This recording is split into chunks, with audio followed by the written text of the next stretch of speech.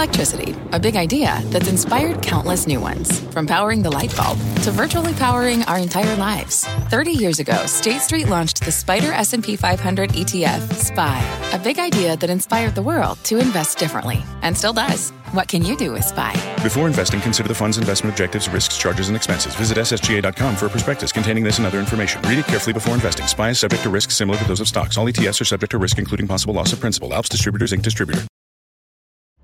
I'm Scott Wapner, and you're listening to CNBC's Halftime Report, the podcast, the most profitable hour of the trading day.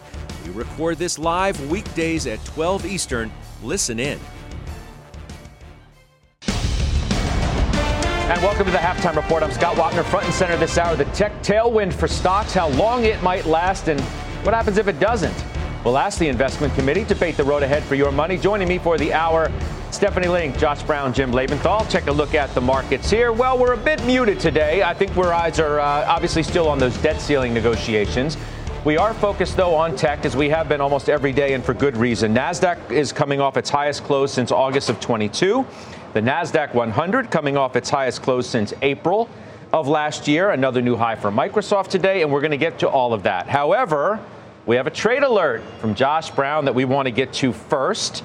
You've doubled your position in Toast. TOST. So my history with the stock since I got involved with it relatively recently, bought it right before an earnings call, and of course it went immediately down.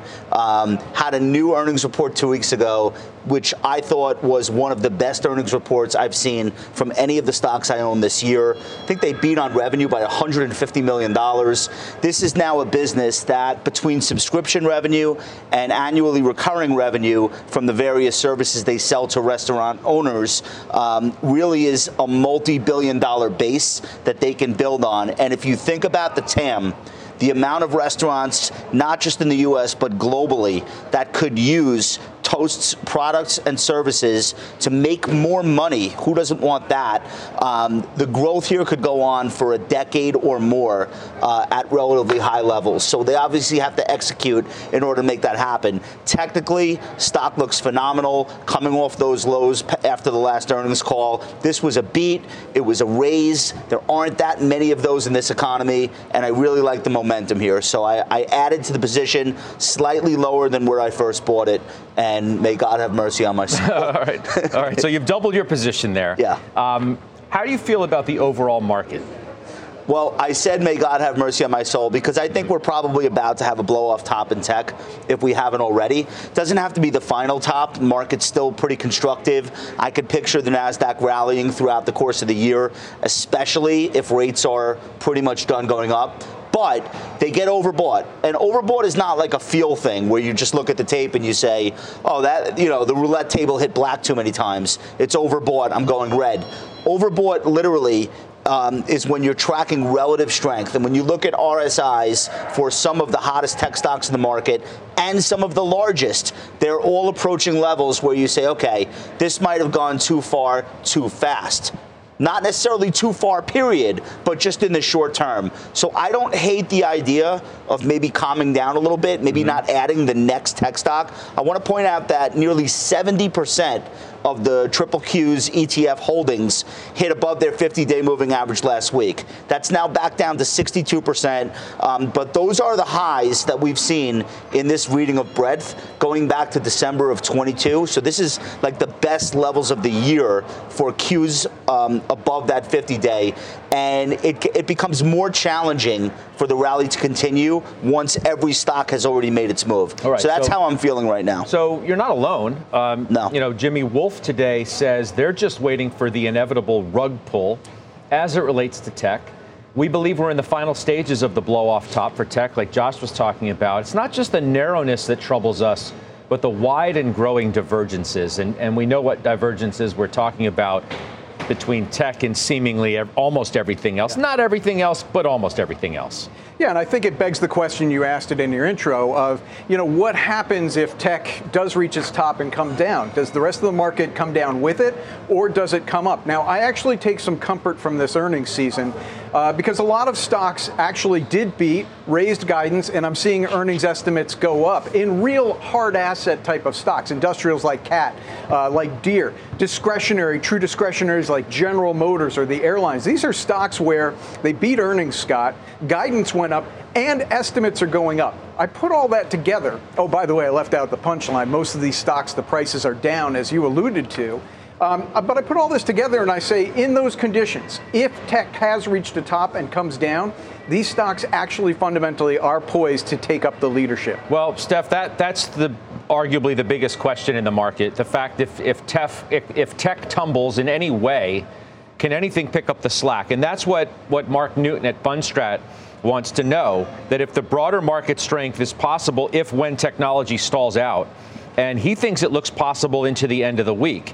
That's just near some of the resistance of what, is an obviously overbought sector based on, the metrics of those who look at that sort of thing. That doesn't mean that overbought means, poised for a big decline in any way. Things can remain overbought, oversold for an extended period of time. But what about that issue of whether, if there is a tumble, if the tailwind does go away, what, if anything, is going to pick up the slack? I don't know if it's all or nothing, Scott. I think you have to step back and say, why has tech and the large tech names, why have they outperformed everything else? And it's really because there's been a defensive feel in the market all year long. There's just too many unknowns, like with regards to the debt ceiling and with regards to the Fed. And are they going to pause? Are they going to pivot? Inflation remains too high. So all of these concerns have led investors to focus on quality companies, free cash flow, strong balance sheets, and excellent market share. And oh, by the way, throw in AI, which is $2-3 trillion total addressable market. And oh, by the way, you have mean reversion because all of these stocks were horrible performers last year. When you add it all up, you can see why these stocks have done well. And in fact, all of the big six, big seven, they're all down still from their highs. And if you look at Amazon and Meta, they're still down over 30% from their highs. So you can see why you've seen this kind of a rotation. I think to some degree, if you can get a resolution on the debt ceiling, and we will one way or the other, if you can get some resolution on the Fed, if they just pause and look at the economic activity, which, by the way, is also pretty darn good. If you look at the GDP now numbers are running at 2.9%. So if you can have all of those things kind of work itself through, I think you could actually see a broadening in the market. Not necessarily tech has to fall. Maybe tech just pauses for a little bit. And then you can see, though, other sectors pick up the slack. But I think it's more of a broadening thing as you get these questions answered. Well, I got two tests, I guess, Josh, that I would say that tech has to get through. Rates headwind. If rates continue to go up, which we've been saying almost every day they're up, and you look at the curve today, everything's green in terms of yields. So they're up again. That's one. And then NVIDIA earnings tomorrow in overtime. Yeah. Those are two significant tests for tech, I think. What do you think? Yeah, chips have been a really big part of the tech rally, and without a doubt, NVIDIA has become a bellwether, whether it wants to or whether it should. It absolutely has. Not just because of its position in so many different areas of the technology ecosystem globally, but because of how popular its stock has become amongst traders and investors. So I wouldn't say it's make or break for the market, but I would absolutely say it's very tough to picture a bright green day for the overall market if NVIDIA blows the quarter. Now, I don't think that that's what's going to happen. I think there's more of a danger in they have an incredible quarter and the market yawns because the stock's already been up so much. That's actually the risk that I think is the heavier risk. So I remain invested there. One thing I want to point out that we shared with clients over the last couple of weeks about the tech rally specifically, because of how widely held these stocks are. You know, a lot of this conversation depends on the lens that you want to use. And so many people talk in terms of year to date. And I understand that there's nothing wrong with that. But if you contextualize this huge rally in NASDAQ and tech and you take it back to the COVID lows, what you find is all that's happened this year is a giant catch-up trade. And Jimmy will be aware of this data, but let me share it very quickly. If you think about the COVID low in March 2020 through the end of last year, the Qs underperformed by a huge margin. As of December 30th, 2022, the Qs were only up 60%. The S&P was up 75% off that COVID low, and the Dow was up 82%. This year, that's reversed. The Qs are leading substantially. But look at the totals. Now they're all neck and neck off that COVID low. So we needed a catch-up trade. These are high-quality companies. They had a really horrendous 2022, and this year, you had some equilibrium come back. I don't think it has to be more complicated than that. See, to your point, off of the 52-week lows, Apple's 40%, Microsoft's 50%, Alphabet's 48%, and Amazon's 41%. Yeah. But off of their record highs, also to your point, we're still 23% for Qs, Alphabet. Yeah. Amazon 63%. The Qs are 16% Meta, away from the high, 55%. and the Dow is only 7%. So, yes, we've had a great rally in large cap growth and tech this year, but let's not just start January 1st as though it has any sort of meaning. If we take these numbers back to the COVID lows, these stocks have not been excessively bid up relative to everything else. So NVIDIA is reiterated by Jimmy at Stifel today, price target to 300. It's reiterated by its Citi. Microsoft added to the Jefferies franchise picks list, reiterated overweight at Piper. AMD gets a nod as well at B of A, which just shows you the love affair with these stocks doesn't seem to be waning in any way, shape, or form. It does not. And I could point out, and Josh would as well, that NVIDIA is up 114%, I think, year to date. Now, would I have said at up 80% that I think that's enough? Sure, I would have, and I would have been dead wrong. So the analysts are doing what's safe here, and they're going with where the strength is. I completely get that. I think there is an underlying cause besides AI to the strength in these FANG names, and that's this continuing debate about whether we're going to have a recession or not. It's a healthy debate. The economy hasn't shown signs of a recession yet, a few cracks, but not really a recession. So what that's doing is that's saying to investors, well, maybe we should get in the markets.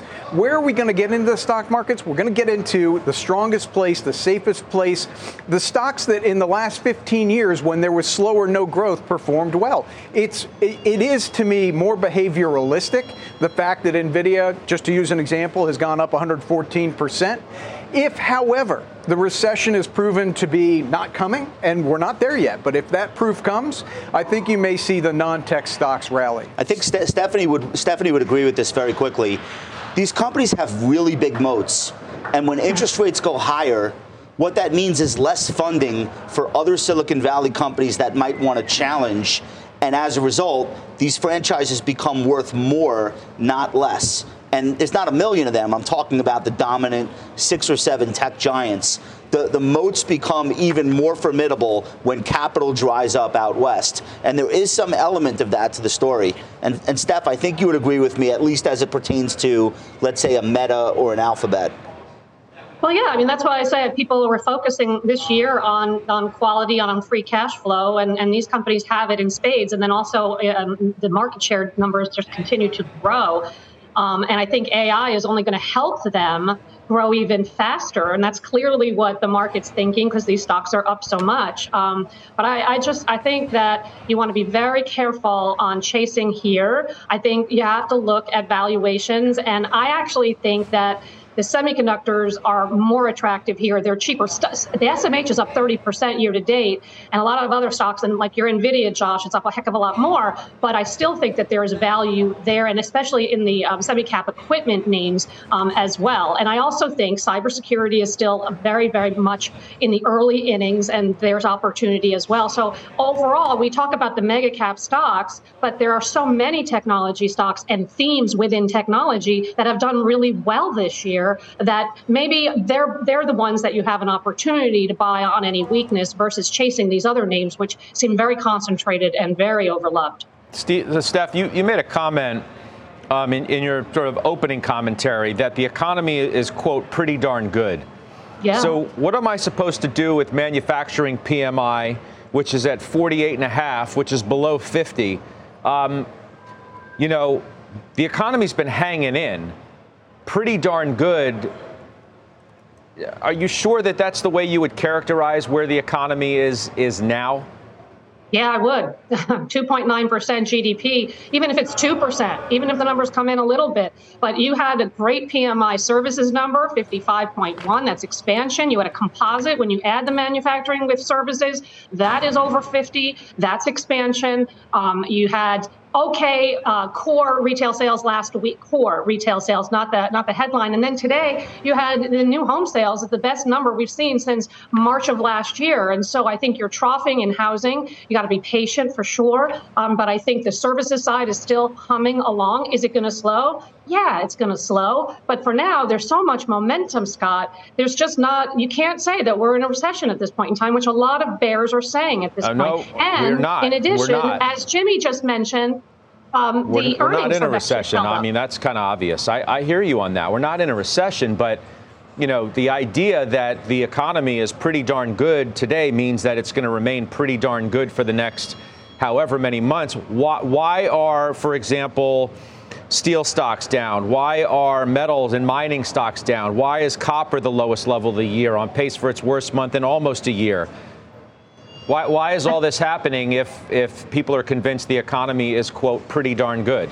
Well, I think 2.9% GDP growth there are puts and takes within the economy. Maybe the manufacturing side and the commodity side have struggled, and they will continue to struggle, although I am encouraged about energy and how it's perked up most recently. There are places in the economy that are strong, and there are places that are not. But I think I mentioned last time I was on, I listened to all of these industrial company conference calls, from Eaton to Parker Hannifin to Ingersoll Rand to Caterpillar to Deere. I can name you a million of these companies, and every one of them have talked about how they're seeing momentum from reshoring, from government stimulus, from energy infrastructure build out, that sort of thing. And so I think there are going to be pockets in the economy that are going to do well. I'm not trying to whistle past the graveyard and say commodities rolling over I'm not saying it's a good thing. I'm not happy about it, but I don't think it's as gloom and doom when I listen to what companies are saying, especially the manufacturing companies themselves.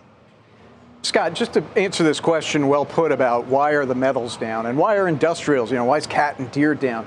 I actually think there was a clue yesterday, and it really does come down to this recession call. Okay, yesterday Ford reiterated its guidance for the year. Now, let's be clear. They didn't raise guidance. I'm not saying all is rosy.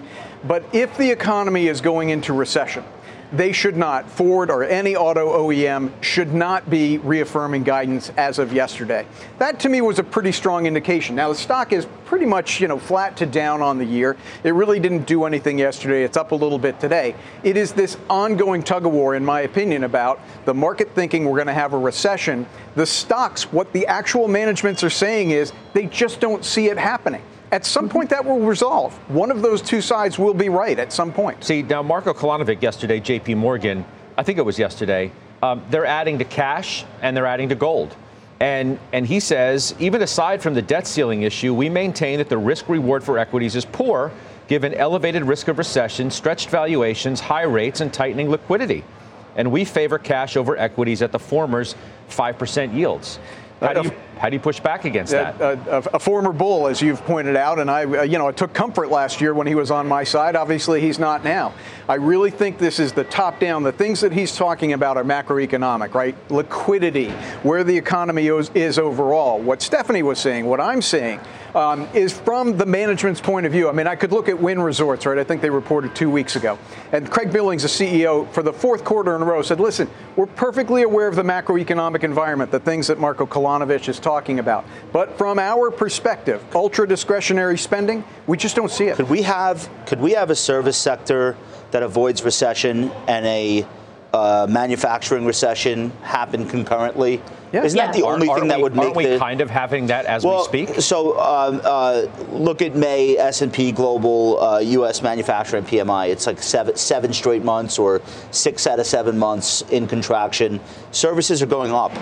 So it's very hard. It's very hard to look at all of the data and form one conclusion. What if it's just this kind of thing where it's affecting one part of the global economy way differently, and we should stop using these catch-all terms like recession, expansion to try to describe everything? Josh, to answer your question, yes, we can definitely have a combination in terms of the economy. One that's not doing well, one that is. Services is important because it's 70% of consumption, right? So we are rooting for services. We're rooting for the consumer, which is 75% of GDP. So I know the consumer is mixed, but the services piece is a very important component to keep an eye on. And so to your point, yeah, you could have manufacturing struggle and have the services part of the economy do well and keep us maybe not in a recession. We'll have to see, but maybe that's the kind of the saving grace, if you will, if it stays strong.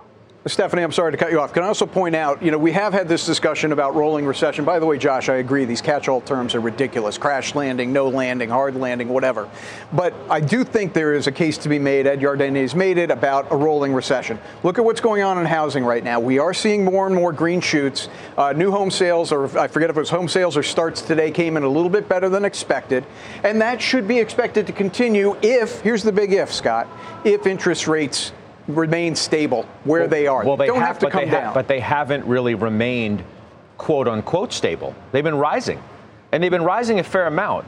And Jamie Dimon yesterday at JP Morgan's Investor Day was trying to prepare investors, the markets, and virtually everybody else for an idea that rates are going to go higher. Fed funds rate going much higher than people expect. That's not going to be good for the economy, the types of stocks that both you and Stephanie are talking about, nor for the housing market, which some have called a trough in already. And you look at what housing stocks have done, that would lead people to believe that the worst is over there, but not in a continuing environment where rates go up. Well, let's be clear. My argument, and I think Stephanie's as well, is a lot stronger if the Fed doesn't continue raising rates. Let's start there. That's the easy part. If the Fed continues to raise rates, Jim Bullard's yesterday, not a voter, but he said he'd do 2 more this year. It becomes awfully hard for this economy to hang in there, whether it's housing or manufacturing or services. It just becomes harder to hang in there. So what this comes down to is inflation. You've got the PCE report coming out on Friday. We've got another inflation report, CPI, the day that the Fed's meeting. It's really down to the wire in terms of inflation showing signs that the Fed can pause. That's what it's coming down to. Let me just ask you straight up right here, because since we talked about what metals and mining, stocks are doing, would you advocate for people right now today to add to Cliffs on some of the recent weakness that we've seen? I do. I will, and I do. And the reason for it, and again, what is my perspective? It's not from the top down. It's from bottom up, looking at what's going on at the company. Here's a company that has controlled its raw material inputs by buying scrap metal, by actually originally being an iron ore producer. It controls its own raw materials. It has locked in contract pricing with 1/3 of its customers, which are auto OEMs. And oh, by the way, steel prices relative to a year ago, hot rolled coil is higher now. So, there's a lot of things going right. By the way, Cleveland Cliffs, again, company specific, right? CapEx is going to be a lot lower this year than last year. So when you look at a company level, you can get excited. And what is it, like 5.5 times earnings? Something like that, below book value. Yes. You make really good arguments about the fundamentals of the company, but most of those arguments you could have made 6 months ago with the stock almost 25. So, at what point does the market decide it cares about those particular metrics that you mentioned? Which I agree, if they're true, it's a fairly healthy company. But and I think it's a good question. Yeah. And why hasn't the stock? Presumably, the market knows everything you said about the fundamentals of their pricing and whatever else. Why hasn't it mattered? You said presumably the market knows. I think the market disagrees. It just disagrees. It says these things aren't going to happen. We're going to have a recession. People are going to stop buying autos. That's what happens in a recession, right? Production of automobiles is going to go down. We're not going to be building things. Steel prices are going to go down. That's the classic playbook. By the way, to answer your question, 25 to 15, that's what happens in a recession. If we're not in a recession, this stock should be higher than 25. How much of the end market is auto? How much of the end market is commercial? Real estate, construction? Yeah. So about 40% of the company's revenues are auto. Okay. And the rest of it is, some of it's on the spot market, some of it's contracted with just overall construction, both residential and non-residential. So it's a pretty diverse base. Look, it's economic activity that's going to drive this. All right. Up next, we have a big win today for Broadcom. Shares hitting a new high on a new deal with Apple. It's our chart of the day. We'll talk about it next. Old Dominion Freight Line was built on keeping promises. With an industry-leading on-time delivery record and low claims rate, we keep promises better than any other LTL freight carrier because we treat every shipment like it's our most important one. Visit odfl.com to learn more. What does it mean to be rich? Is it having more stories to share or time to give? Is it being able to keep your loved ones close or travel somewhere far away? At Edward Jones, we believe the key to being rich is knowing what counts. Your dedicated financial advisor will take a comprehensive approach to your financial strategy to help support what truly matters to you. EdwardJones.com/findyourrich. Edward Jones, member SIPC.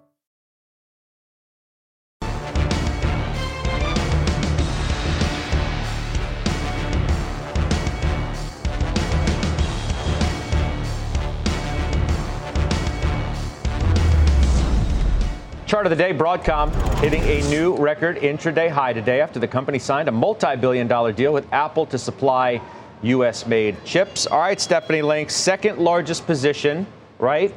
Yeah.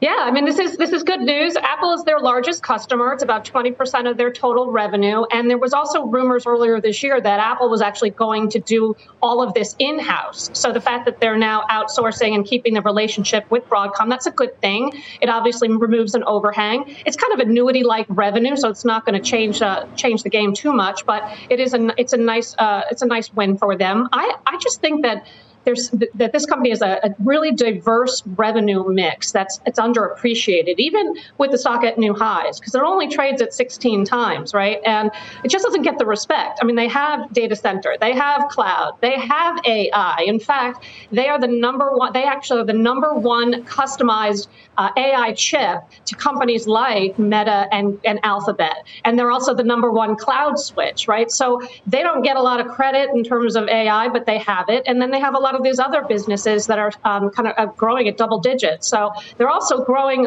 their dividend. It's been up about 25% over the last 5 years on a CAGR basis, and it yields about 2.7%. So you get the yield as well as the valuation.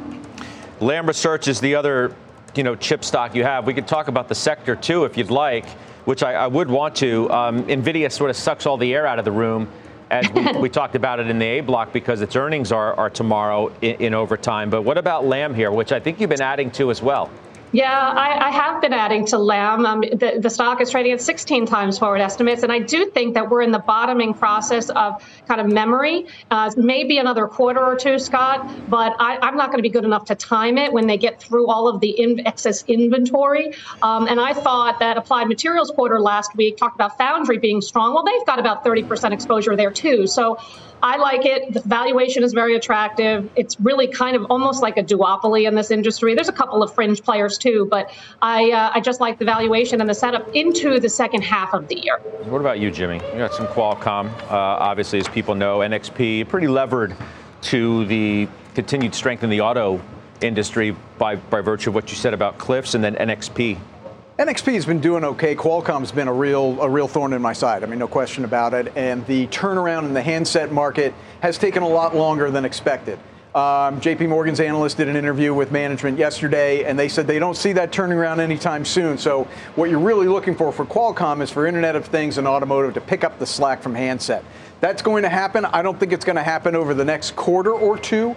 But at this price for Qualcomm, I just find it hard to sell. I'm going to hang on to it, even though it's been very disappointing. NXP, based on what you were pointing out and what I'm saying about automotive production, which basically inventories do still need to be filled on dealer lots, NXP should be doing good with production of autos. So, Josh, you mentioned the SMH, the semis, up 30% year to date. It hasn't gotten a lot of play. Now, maybe NVIDIA and AMD and some of those names that are more linked to AI have accounted for the lion's share of that. But what about the space now?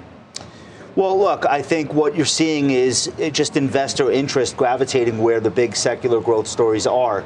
And it's obviously not PCs. We know that from the way Intel has been executing. It's obviously not handsets. We know that from the Qualcomms of the world. Really, all of the activity is in capital equipment for semiconductors. Those are some of the better stocks. And anything that has to do with machine learning, artificial intelligence, augmented reality, virtual reality, et cetera, et cetera. It's just easier. So you pay a higher valuation for the names that play there, of course, but the reason why you pay a higher valuation is because you have a tailwind, and these companies have an easier time meeting and exceeding expectations, less disappointments. Now, every game comes to an end, and eventually those stocks get bid up too much, far outstripping what the actual fundamental growth story is. But I don't think we're there yet. Like, we might be there short term, but this is a decade-long story of our economy literally being transformed by some of these tools. And I think that's what's in the valuation of the companies that are in this space. It's not for everyone. Not everybody plays that game. But for the people that do, the stocks that you want to be involved with are right in front of your face. All right. Coming up, we have an upgrade for one big oil stock. It's down 6% this month. Stephanie Link owns it. We trade it. It's our call of the day. Plus, we want to remind you that Thursday is the 9th annual Red Nose Day. And the NBC family is a big supporter of that. We need your help as well. You can buy a Red Nose at Walgreens for $1. Wear it this Thursday and watch an NBC Red Nose Day edition of The Wall at 8 p.m. And since 2015, the campaign has raised more than $324 million to fight childhood poverty in the U.S. For more, go to rednoseday.org. Halftime is back right after this.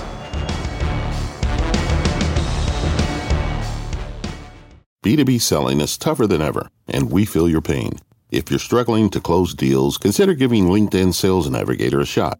This sales intelligence platform helps professionals like you engage high-value customers, drive higher revenue, and increase sales performance. Sales Navigator also guides you in targeting the right buyers, highlights key signals such as job changes or which accounts you should prioritize, and uncovers hidden hot prospects so you can find those buyers that are most likely to convert. Fueled by LinkedIn's 1 billion member platform, Sales Navigator gives you the most up-to-date first-party data, enabling you to unlock conversations with the people that matter. Right now, you can try LinkedIn Sales Navigator and get a 60-day free trial at linkedin.com/halftime report. That is linkedin.com/halftime report for a 60-day free trial. Let LinkedIn Sales Navigator help you sell like a superstar today. Just go to linkedin.com/halftime report and get started.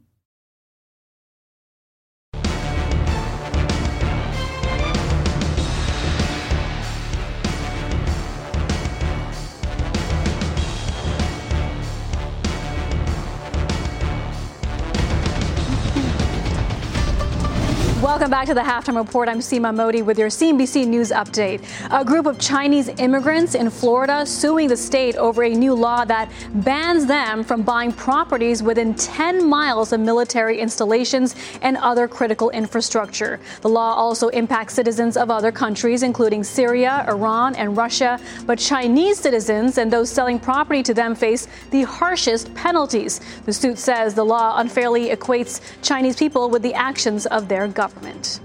Emergency shelters have started to fill in Guam as residents brace for Typhoon Marwar, a powerful storm that is expected to hit the U.S. Pacific territory on Wednesday. President Joe Biden approving an emergency declaration ahead of the storm, and the governor ordering people in low-lying areas to evacuate. And WhatsApp will allow users to edit messages, but only for 15 minutes after they press send. The popular chat app just started to roll out this feature to people worldwide. It should be available to all users in the coming weeks. Scott, back to you. All right, Seema, thank you. That's Seema Modi. Let's do our call of the day. It's Chevron. It's upgraded today to a buy at HSBC. Analyst says that its underperformance versus its peers creates a buying opportunity. There it is, up 3%. Stephanie Link, you own it. So they cut the price target by a few bucks to 189 from 193. It's still 24% higher from here. Energy's been a big underperformer so far this year. What about this one from here? Yeah, and you know, we talked about this last week. I actually added to it.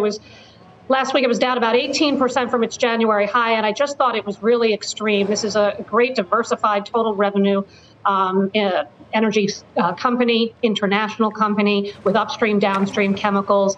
And I think their E&P business, their upstream business, just got a whole heck of a lot better with this PDC deal that they announced yesterday. It will add 10% to proven reserves in the Permian. And you know that they have great assets in the Permian. About 9% of their total mix is Permian. So they're increasing that, which I like very much. And it adds about $1 billion to free cash flow. So I think at 11 times forward estimates and a $17.5 billion buyback with M&A now on their mind, I really like that a lot. So I'm going to continue to buy on these dips.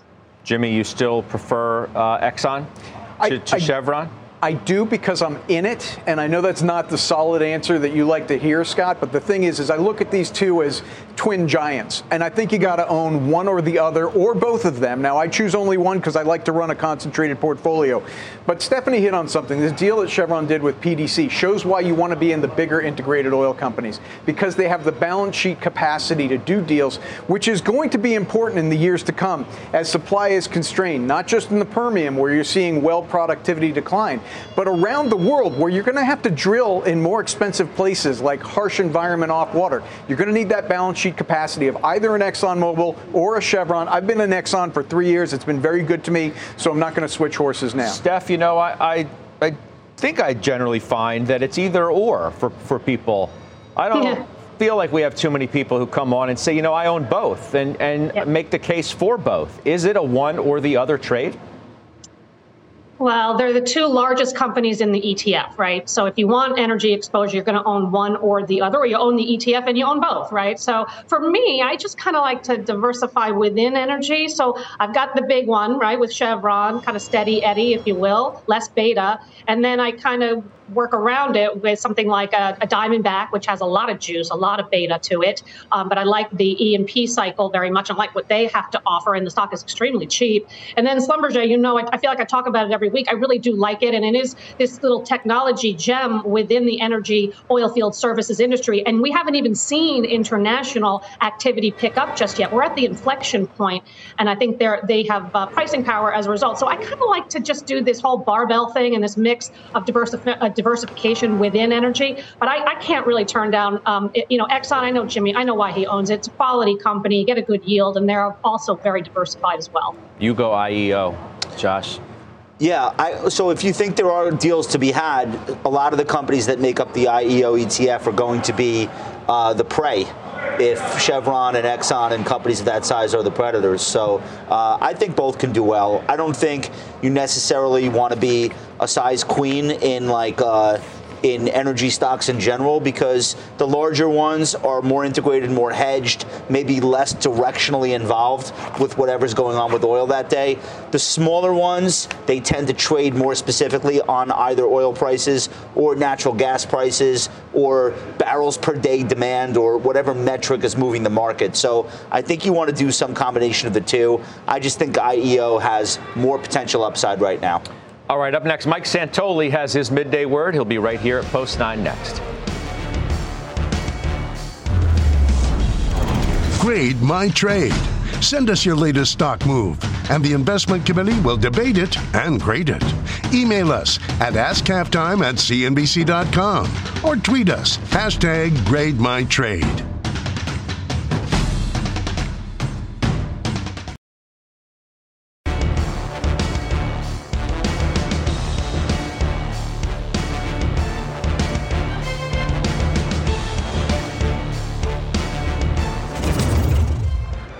We're back. Our senior markets commentator, Mike Santoli, joining us now for his midday word. What's on your mind today? Well, this is the kind of day the complainers have been asking for, right? You have small caps and banks outperforming. Apple and Microsoft each down 1%. So the supposedly dangerous divergences may be closing a little bit, and it nets out to not much action on the indexes. I guess there might be some who think there's some significance to the S&P. 3 of the last 4 days, trades above 4,200, doesn't stay there, doesn't close there. So it seems silly. It seems very kind of micromanaged. But in the absence of big swing factor data points, it's going to move consensus one way or the other and get conviction up. I don't necessarily think it's irrelevant. Let's just put it that way, tactically. Could we really expect the S&P to find any stability above 4,200 as long as rates continue to go up almost every day? Yeah, they can't go up too fast, I would say. They may be bumping up against levels where it matters. They're below where they were in March, okay? So we're still kind of operating in this post-SVB world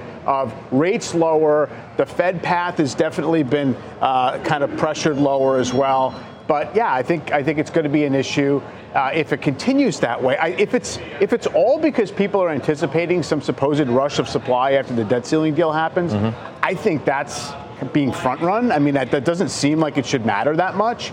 All people are doing is putting money in money market funds, which will immediately go soak up all the treasury bills that get issued. But I guess that's another thing we should worry about if we choose to. I guess it's going to test the resolve of the market, if nothing else, if tech starts to sputter in any meaningful way. Well, you have to see if there's an answer for it. You have to see if, in fact, I keep wondering what exactly we were complaining about. So as Goldman says, Apple, Amazon, Alphabet, Meta, Microsoft up 40% year to date. The other 495 stocks up 4% year to date. If the whole market was up 4% year to date here in May, would we be thinking it was awful? Would we be thinking it said bad stuff is going to happen? We'd be saying we're up 12 and 13% from the October lows, some stocks up, some stocks down. It's not operating like the owner's manual of a bull market that people put in your hands and said this is how it should be. But it doesn't always. It also isn't really acting like a bear market, frankly. You have a thought on this? Yeah, I just think there's so little investor interest in small caps overall, like today notwithstanding.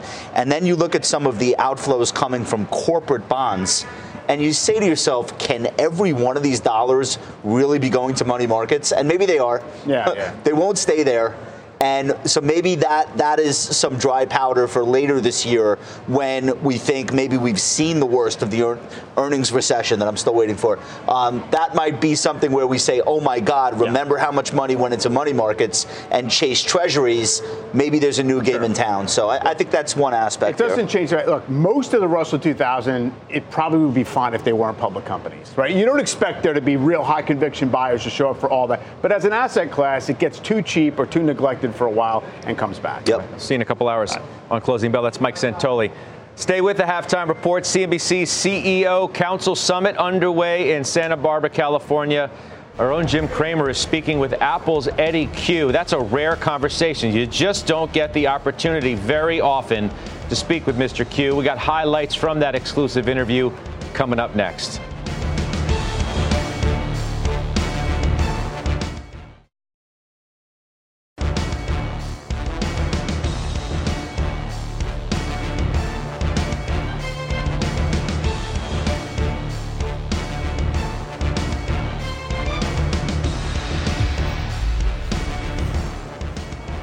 We are back. CNBC's inaugural CEO Council Summit underway in Santa Barbara, California. Our own Jim Cramer, as I said, just taking the stage with Apple's SVP of Services, Eddy Cue, to talk about the strength of Apple's brand. Here's what he said. I think we have a huge advantage in the world. We use all of our products all the time. Our families, wife, kids, friends, certainly all the good friends. We all use our products, so there's no really, like I always look when we've blown some things or whatever, not done well. There's no excuse for it because we're first and foremost first-time users. I think, we get a tremendous amount of feedback. Our customers give us a lot of feedback, and we do that. I think the interesting thing is always about how to see around the corner. And so it's how do you give things that customers want that they don't know they want yet? All right, that's Eddy Cue with Jim Cramer. CNBC CEO Council Summit continuing on the West Coast this week. For more, check out cnbc.com/CEO. And there's part of the lineup we still have to come. We'll have some highlights coming up for you later on in Closing Bell as well. Grade My Trade up next. We're right back.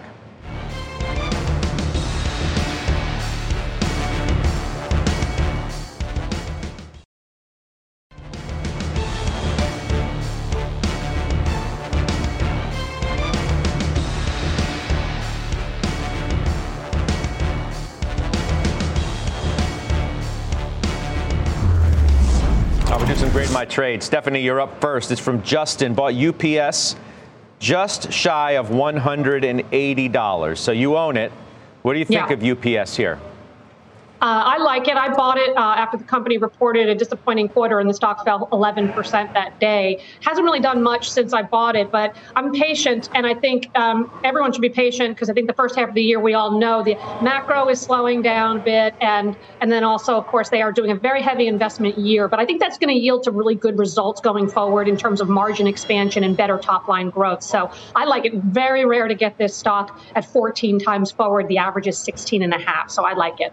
Okay, thank you. Jim, you first on Oracle, because I'm going to go to Josh as well. You both own it. It's from Joe. Bought 65 shares of Oracle last month. Should I add more or hold? You go first. Yeah, and I think I bought it one day after Josh, so I was following good company.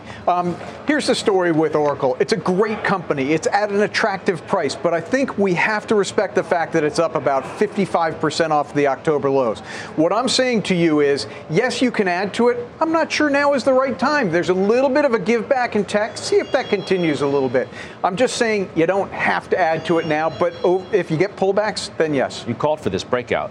Yeah, it happened, and now this is what we call the low volume retest of the breakout level. So this is like the stock dips back a little bit. Maybe some of the people with less conviction that were only in it on technicals, maybe they falter, they get out. This is a classic setup that traders look for. Patty, give me a 3-year chart really quickly. This is why you pay attention to technicals.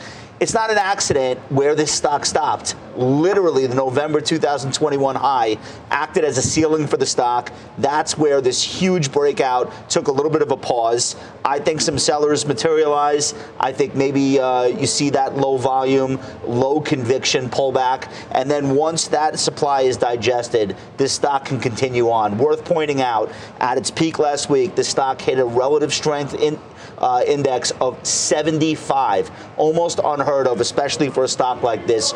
Way overbought short term. Now that's corrected. Probably get it back closer to 60 by the time it's ready to be bought again. All right, good stuff. Thank you for that. Final trades are next.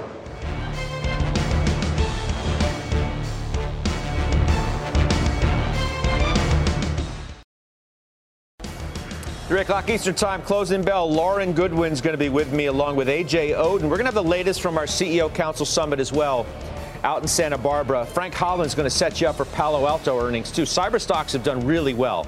So he'll tell you what to look out for when that company does report earnings as well. But let's do some finals. Stephanie Link, why don't you go first? Sure, HCA. I haven't bought it yet, but it's on my radar screen. Strong fundamentals, 7-8% EBITDA growth, margin expansion, a $3.7 billion buyback. And I love this acquisition they did last week to increase their urgent care exposure. That's going to give them higher growth going forward. Okay, good stuff. Thank you, Steph. Farmer Jim. Cisco Systems. This is another one of those stocks where it beat, it raised, earnings estimates are going up, and yet the stock has really been lackluster all year. I think that's the opportunity at this valuation to get into it. You know, we've almost been talking about everything but Amazon in terms of mega cap tech, right? Yeah. I am ready to issue a crossover alert on Amazon.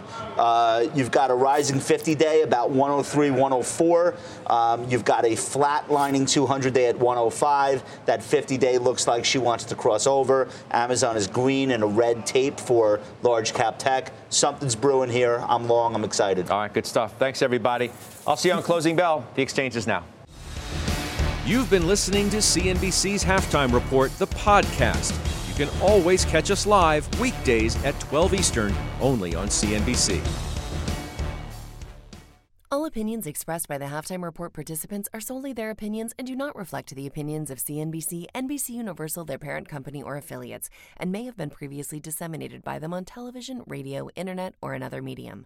You should not treat any opinion expressed on this podcast as a specific inducement to make a particular investment or follow a particular strategy, but only as an expression of an opinion. Such opinions are based upon information the Halftime Report participants consider reliable, but neither CNBC nor its affiliates and or subsidiaries warrant its completeness or accuracy, and it should not be relied upon as such. To view the full Halftime Report disclaimer, please visit cnbc.com/halftime report disclaimer. People today can spend half their lives over 50. So it's good to be financially ready for what's important to you as you get older, like a family vacation. Or starting your dream business. Welcome to Connie's Coffee. How may I help you? AARP's trusted financial tools can help you plan for whatever your future holds. That's why the younger you are, the more you need AARP. Start planning today at aarp.org/moneytools.